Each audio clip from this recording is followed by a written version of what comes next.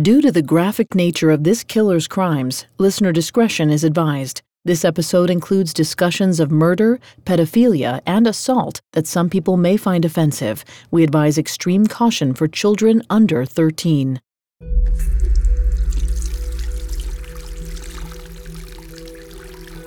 Two paper coffins sat on the windowsill of Robert John Maudsley's prison cell.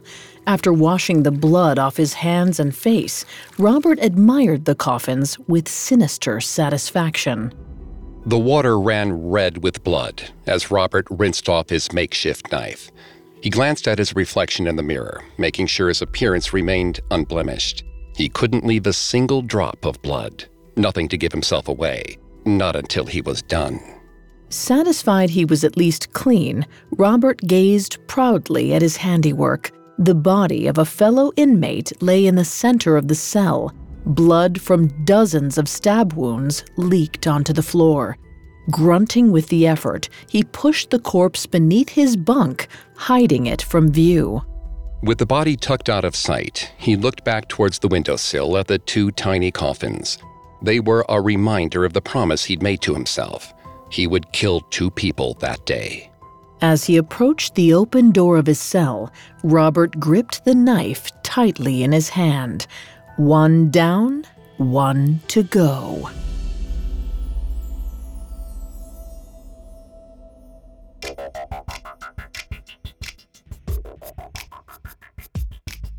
Hi, I'm Greg Polson. This is Serial Killers, a Parcast original. Every episode, we dive into the minds and madness of serial killers. This is our second episode on the life and murders of Robert John Maudsley.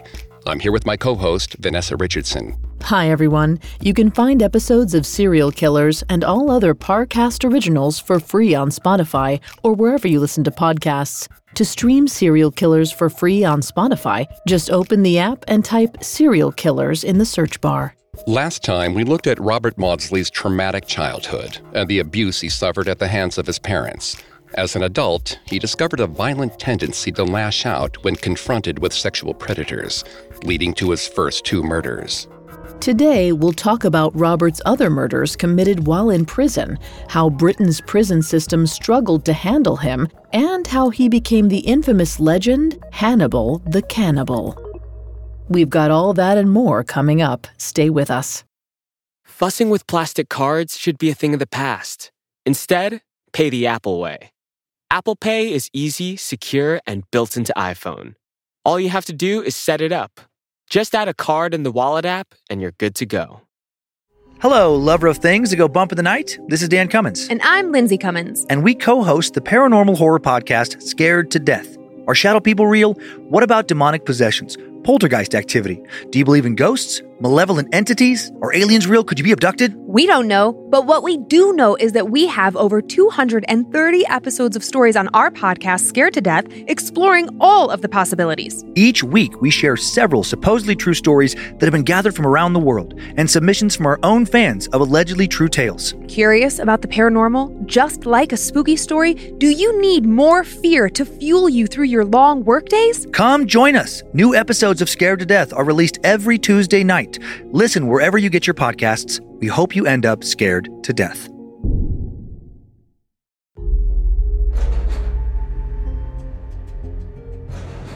Having endured decades of physical, mental, and sexual abuse from those closest to him, 25-year-old Robert John Maudsley was desperate for help. But he had a plan.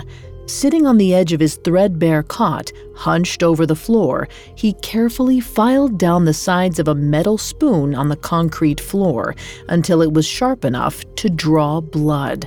He might be locked in a maximum security prison, but he had a busy day ahead, and he had a purpose. Unable to control his violent thoughts, Robert was prone to lashing out at those who reminded him of his traumatic past.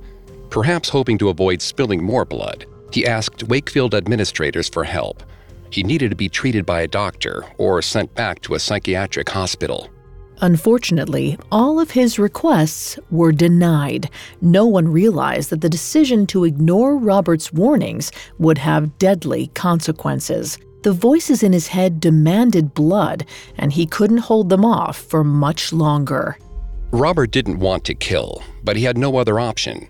After his years at Broadmoor Psychiatric Hospital, Robert likely learned that the only way to get the attention to affect change was through violence.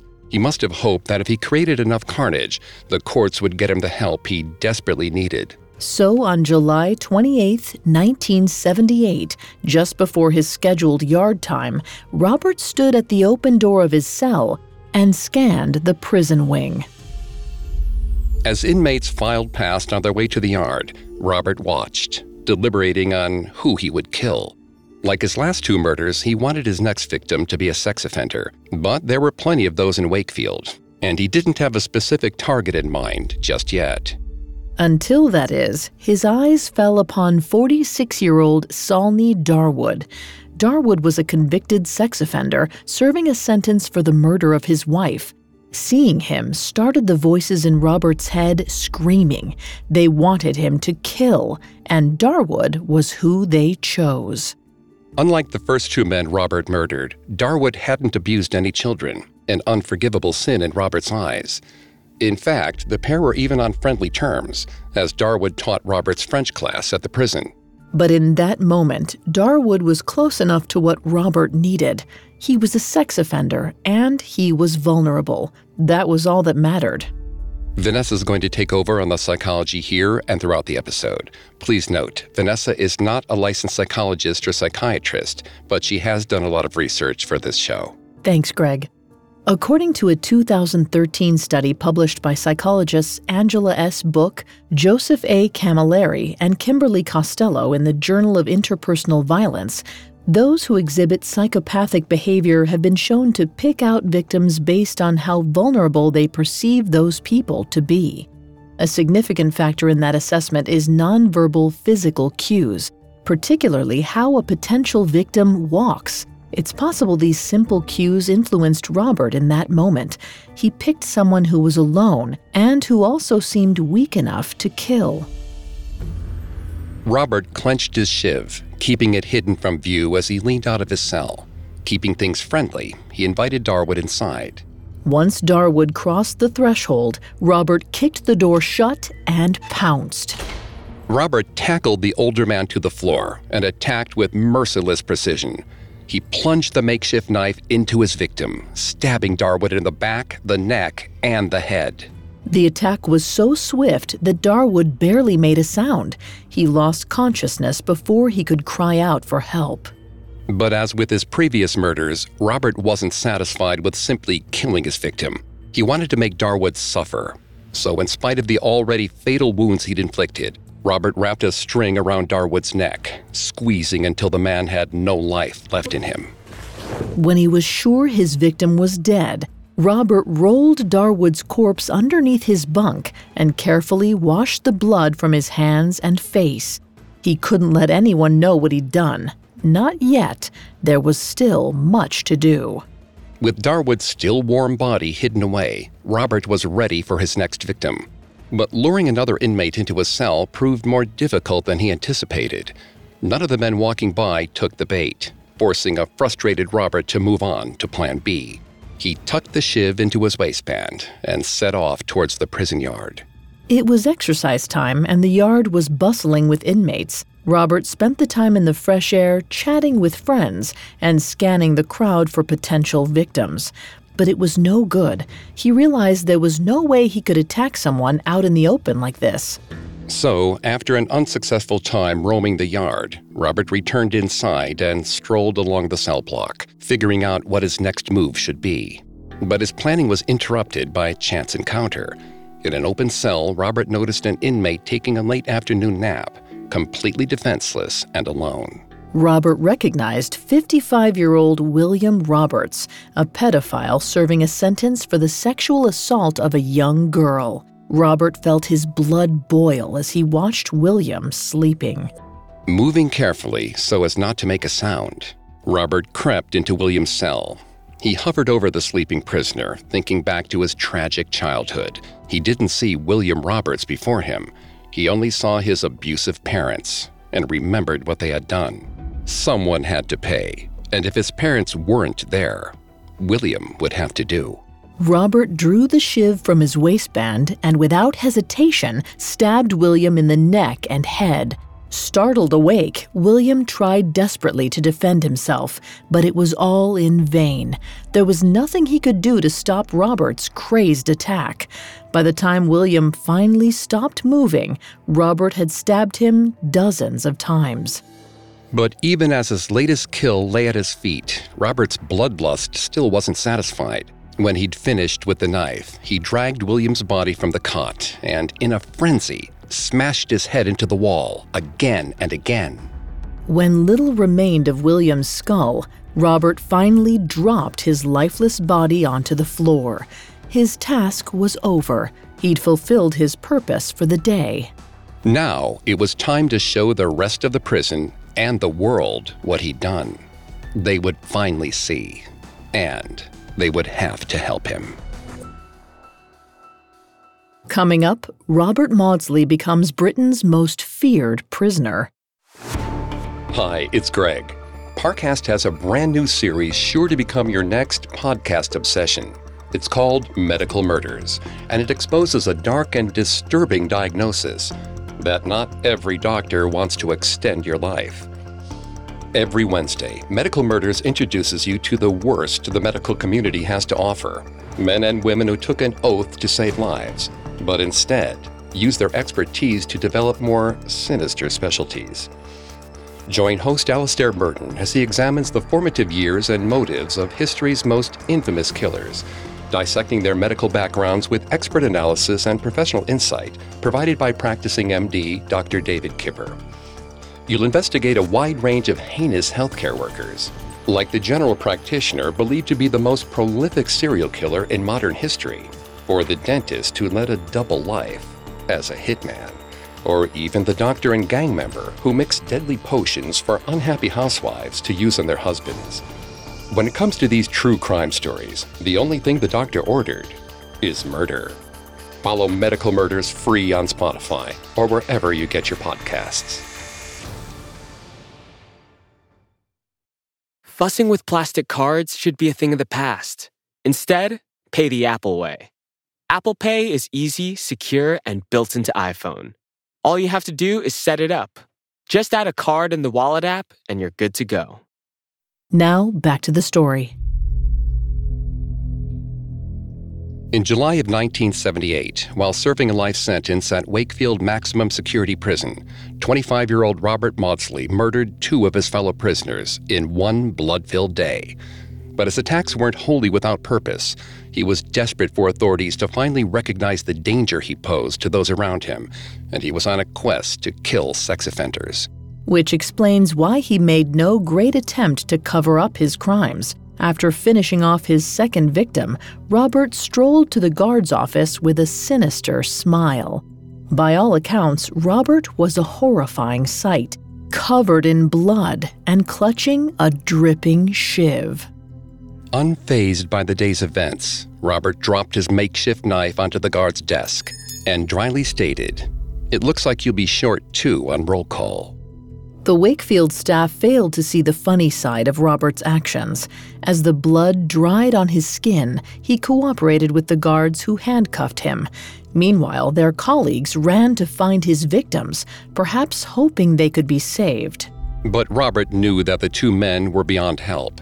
When the guards walked into the grisly crime scenes, that much was clear. The men were mutilated beyond recognition. Robert made sure he wouldn't be ignored again. In the wake of these 2 gruesome murders, authorities were finally forced to take Robert's threats seriously. And as he waited for the trial, word of the violent slayings reached the media. Across the country, people were shocked by the sheer brutality of the crimes. As news of his latest murders spread, refreshing memories of his murder in Broadmoor, Britain's press delighted in doubling down on his cannibalistic reputation. Robert had mixed feelings about the media attention. On the one hand, some of what they reported wasn't true. He'd never once eaten his victims, no matter what the rumors said. But at the same time, it seemed the world finally recognized he was mentally ill and that he needed help. He must have hoped that the courts would judge him accordingly and send him to a psychiatric facility. When his trial began, Robert's lawyers argued that he was not born a murderer, but that he was made one by his childhood trauma. He should not be seen as a monster, but as a victim of physical, mental, and sexual abuse. On the stand, Robert recounted the trauma of being mistreated and neglected by his parents. He told the court that he genuinely believed that if he had killed his abusive parents as a teenager, he would not have murdered anyone else. But as he was never able to bring his parents to justice, his violent compulsions only festered and grew. Robert also revealed that during his heinous crimes, he saw his parents' faces in all of his victims, perhaps offering an explanation for why he mutilated their faces beyond recognition. He wasn't a cold-blooded killer. He simply wanted the malevolent faces to disappear. He wanted the torment to stop. Without proper treatment, however, he saw no possible end to the cycle of violence. So Robert pressed the courts to send him to a real hospital or treatment center where he could receive help for psychological trauma. A prison or a prison-style hospital like Broadmoor wasn't going to cut it. But despite his pleas for help, Robert's request was ignored. At the conclusion of his trial in 1979, he was sentenced to a lifetime of solitary confinement, to be served not in a mental institution, but in a prison. It seems he was denied even the substandard mental health care at Broadmoor. Likewise, he wouldn't be returned to his old cell at Wakefield either. In light of his brutal acts, prison administrators were forced to reevaluate how to contain Robert, whom many regarded as the most dangerous man in England. Robert was quickly moved into solitary confinement at Wakefield. Then, in 1983, officers told him that a new cell had been constructed, especially for him. 30-year-old Robert was shown to a different part of the prison, one separate from everyone else. He was led down a long flight of stairs into the prison basement and shown to his new home. While he was away, Wakefield administration had prepared special accommodations for Robert, completely separate from all other prisoners. They called it the glass cage. A prison within a prison. A solitary confinement chamber meant to keep Robert completely isolated from the rest of the prison population. At about 264 square feet, the chamber was larger than a normal cell, but its size wasn't the only thing that made the glass cage unique. Built into each of the solid steel walls were large acrylic windows that were bulletproof and shatterproof. The design ensured the safety of prison guards and allowed them to monitor Robert 24 hours a day from all angles. From then on, he had no privacy whatsoever. Making himself comfortable in his new accommodation would prove impossible. Inside the glass cell, Robert was given a small table and chair, both made out of cardboard. And like the floor, his bed was solid concrete. It was clear that Wakefield's administrators had no interest in healing Robert's childhood trauma or improving his psychological well-being. His cell wasn't designed to help him, it was made to break him. While Robert remained confined in a prison cell, his infamy spread across the world. Although it's unclear if he was the direct inspiration for author Thomas Harris's literary antagonist Hannibal Lecter, Robert's influence seemed to have shaped his character. His specially designed glass cage appears to be the model for Lecter's cell in the 1991 film adaptation, The Silence of the Lambs. Following the film's success, British tabloids gleefully emphasized the connection between the cannibalistic Hollywood villain and the real-life prisoner at Wakefield. Headlines proudly declared Robert Britain's own Hannibal Lecter. Even locked away in a prison cell, Robert was something of a pop culture fascination. However, he wasn't a fan of his new association with Hannibal Lecter because it was, of course, inaccurate. Robert hadn't actually eaten any of his victims. But often, sensationalism trumps truth, especially when there are papers to be sold. So as the years ticked by, Robert's reputation as a crazed cannibal only grew. By 1991, after more than 7 lonely years in his glass cage, 38-year-old Robert was given a refreshing change of scenery. Without explanation, he was transferred from Wakefield to Parkhurst Prison on the Isle of Wight, a popular vacation spot off England's southern coast. Despite the sunny backdrop Parkhurst offered, Robert was miserable. Unable to escape his violent reputation, he remained a social outcast. Prison guards and inmates alike avoided the infamous so-called Cannibal at all costs. But after years on his own, Robert found something of an ally. A few months into his stay, he caught the eye of Parkhurst's consulting psychiatrist, Dr. Robert Johnson. At this point, Robert was a ghastly sight, gaunt, pale, with sunken eyes and a long, unkempt beard. Dr. Johnson compared him to the biblical Moses, just much more miserable looking. Even still, Dr. Johnson was immediately fascinated by Robert and asked for permission to treat the dangerous inmate. It took 2 frustrating years of bureaucratic back and forth, but he was eventually given the green light. So in 1991, Johnson approached Robert in his cell, determined to make a difference. At first, Robert was unsettled by the psychiatrist's presence. His mistrust of authority figures likely began with the doctors who treated him poorly at Broadmoor. So perhaps wanting to frighten the doctor away, Robert played into his reputation as a psychopathic killer. He sneered at Johnson and asked if he was scared. Resolute in his mission, the doctor responded, "If you frighten me, I can't help you."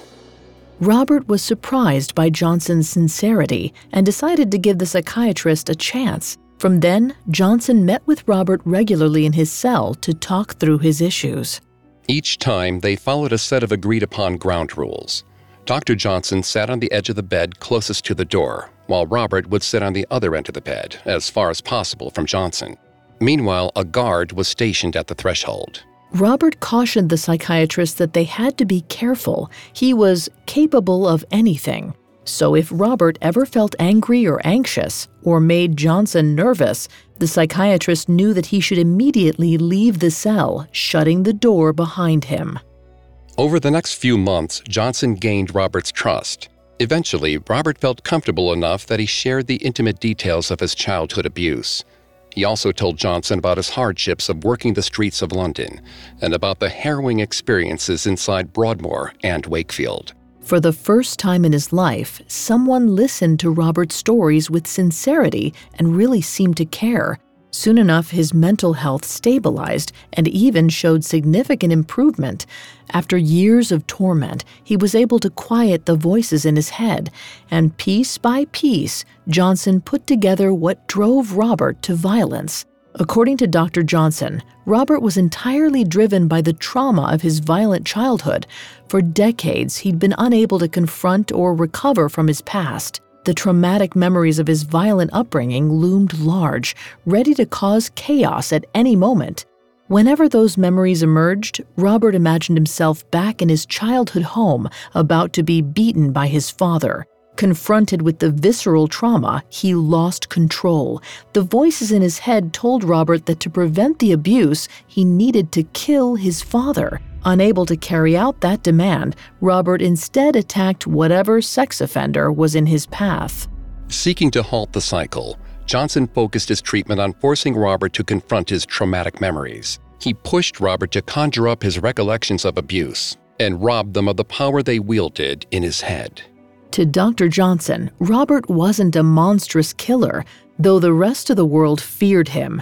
Johnson saw that deep down, Robert was a scared child who desperately needed help. Realizing that Robert was stuck in the past, Dr. Johnson challenged him to recognize the present. After months of work, Robert realized how much time had passed since he was locked in his parents' house and how far away the abuse really was. Johnson also encouraged Robert to mentally confront his father. Though George Maudsley was never in the room with them, Johnson pushed Robert to imagine his father sitting in an empty chair. Then, with nothing to fear, he could say what he needed to. Robert was no ordinary prisoner, and Johnson knew he was playing with fire. One wrong word or accidentally triggered memory could cause Robert to lose control. If Johnson exacerbated Robert's anger and mistrust, his own life could easily be at risk. But it was a chance he was willing to take for the sake of his patient. Up next, Robert Maudsley's return to the glass cage. Now back to the story. In 1992, 39-year-old Robert Maudsley was finally coming to terms with his childhood trauma. Through his psychiatric work with Dr. Robert Johnson at Parkhurst Prison, Robert was learning to let go of the childhood tragedies that haunted him and move beyond the rage and violence that consumed him. With Johnson's guidance, Robert imagined his father, George Maudsley, sitting in the cell ready to beat him. And instead of lashing out with violence, Robert was able to simply tell his father to stop.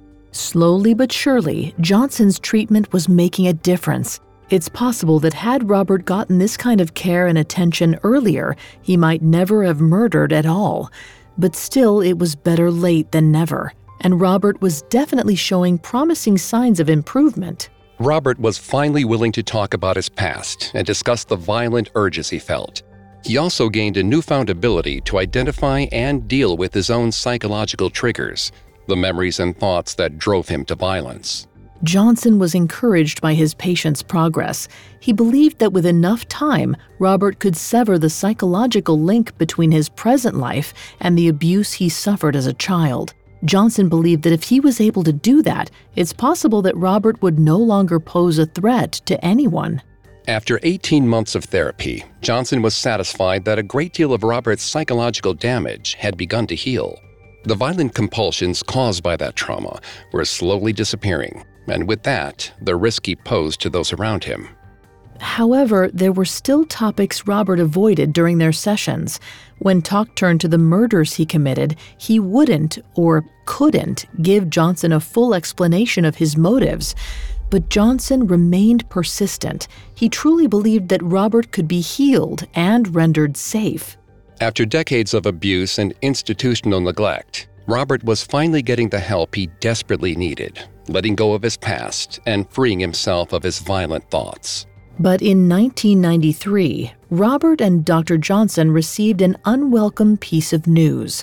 Without offering any explanation, Her Majesty's Prison Service demanded a halt to Robert's sessions with Dr. Johnson and removed him from Parkhurst Prison. Robert was devastated when he was placed on a boat back to the mainland. Plagued once more by violent thoughts, he felt himself losing his grip on the progress he'd made with Dr. Johnson. It was a demoralizing step back. Luckily, Robert wasn't returned to the brutal conditions and isolation of the Wakefield glass cage for long.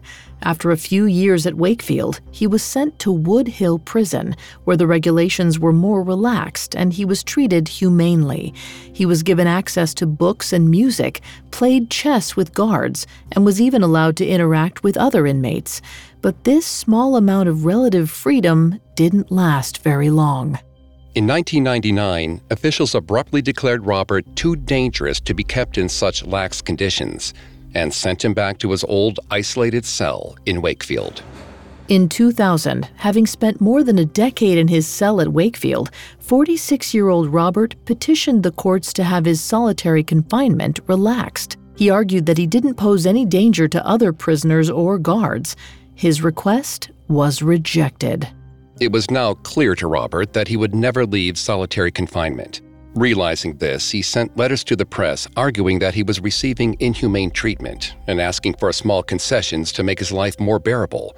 Failing that, he made a public appeal for permission to die by taking a cyanide capsule. The prison likely denied Robert's claims that his treatment was inhumane and refused this request. In press coverage of his letter, journalists compared Robert to the villain in The Silence of the Lambs.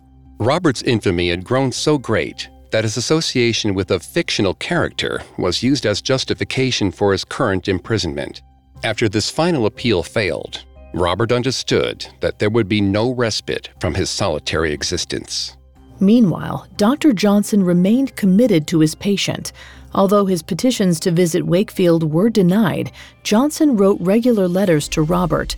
However, his letters went unanswered. When at last Johnson did receive a reply, he was greatly disappointed. Robert wrote him a heartbreaking 3-word note. all alone now. It seemed that in coming to terms with his imprisonment, Robert had decided there was no point in further treatment. He gave up all hope for a better existence. Without purpose, he refused haircuts and shaves for years, earning him a new nickname, the Wolfman of Wakefield.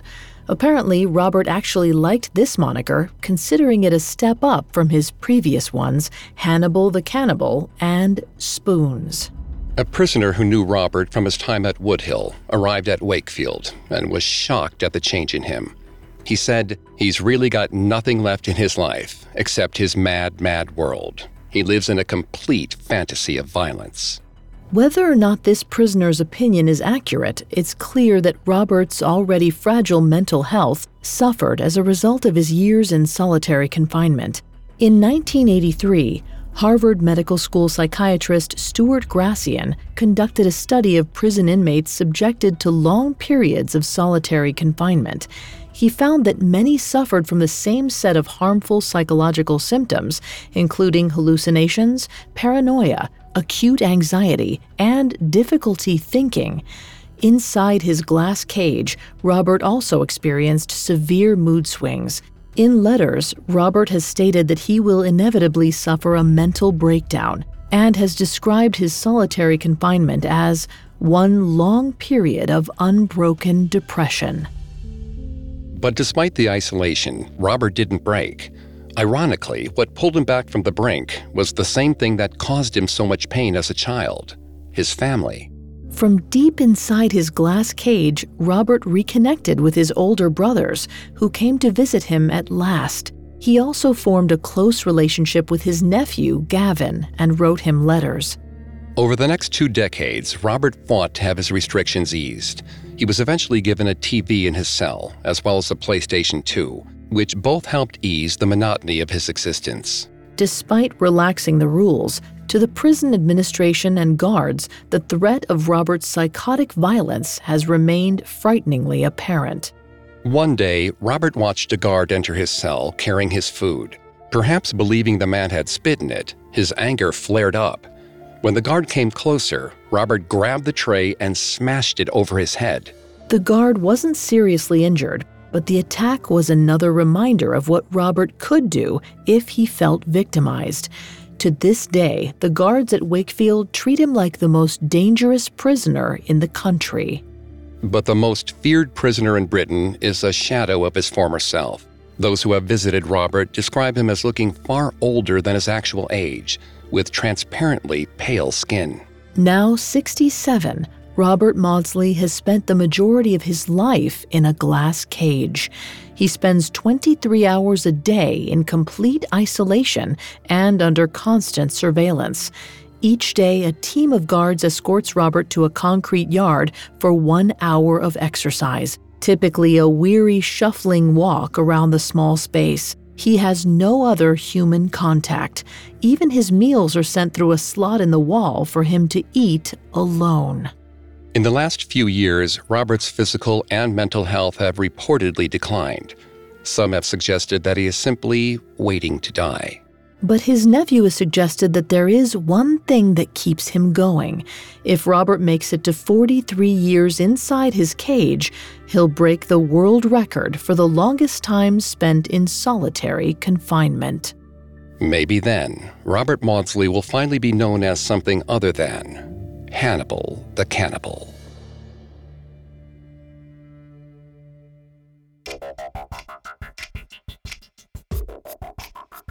Thanks again for tuning in to Serial Killers. We'll be back with another story soon.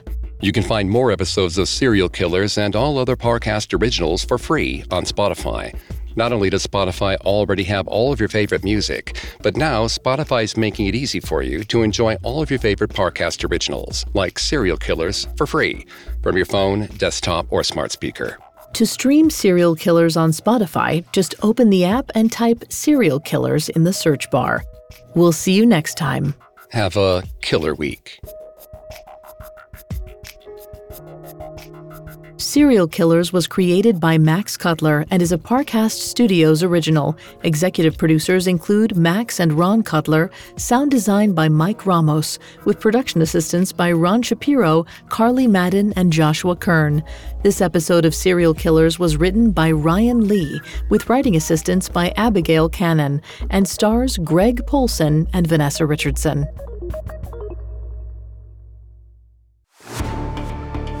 Hi, listeners. Remember to check out the new Parcast original series, Medical Murders. Every Wednesday, meet the worst the medical community has to offer. Men and women who took an oath to save lives, but instead use their expertise to develop more sinister specialties. Follow Medical Murders free on Spotify or wherever you get your podcasts.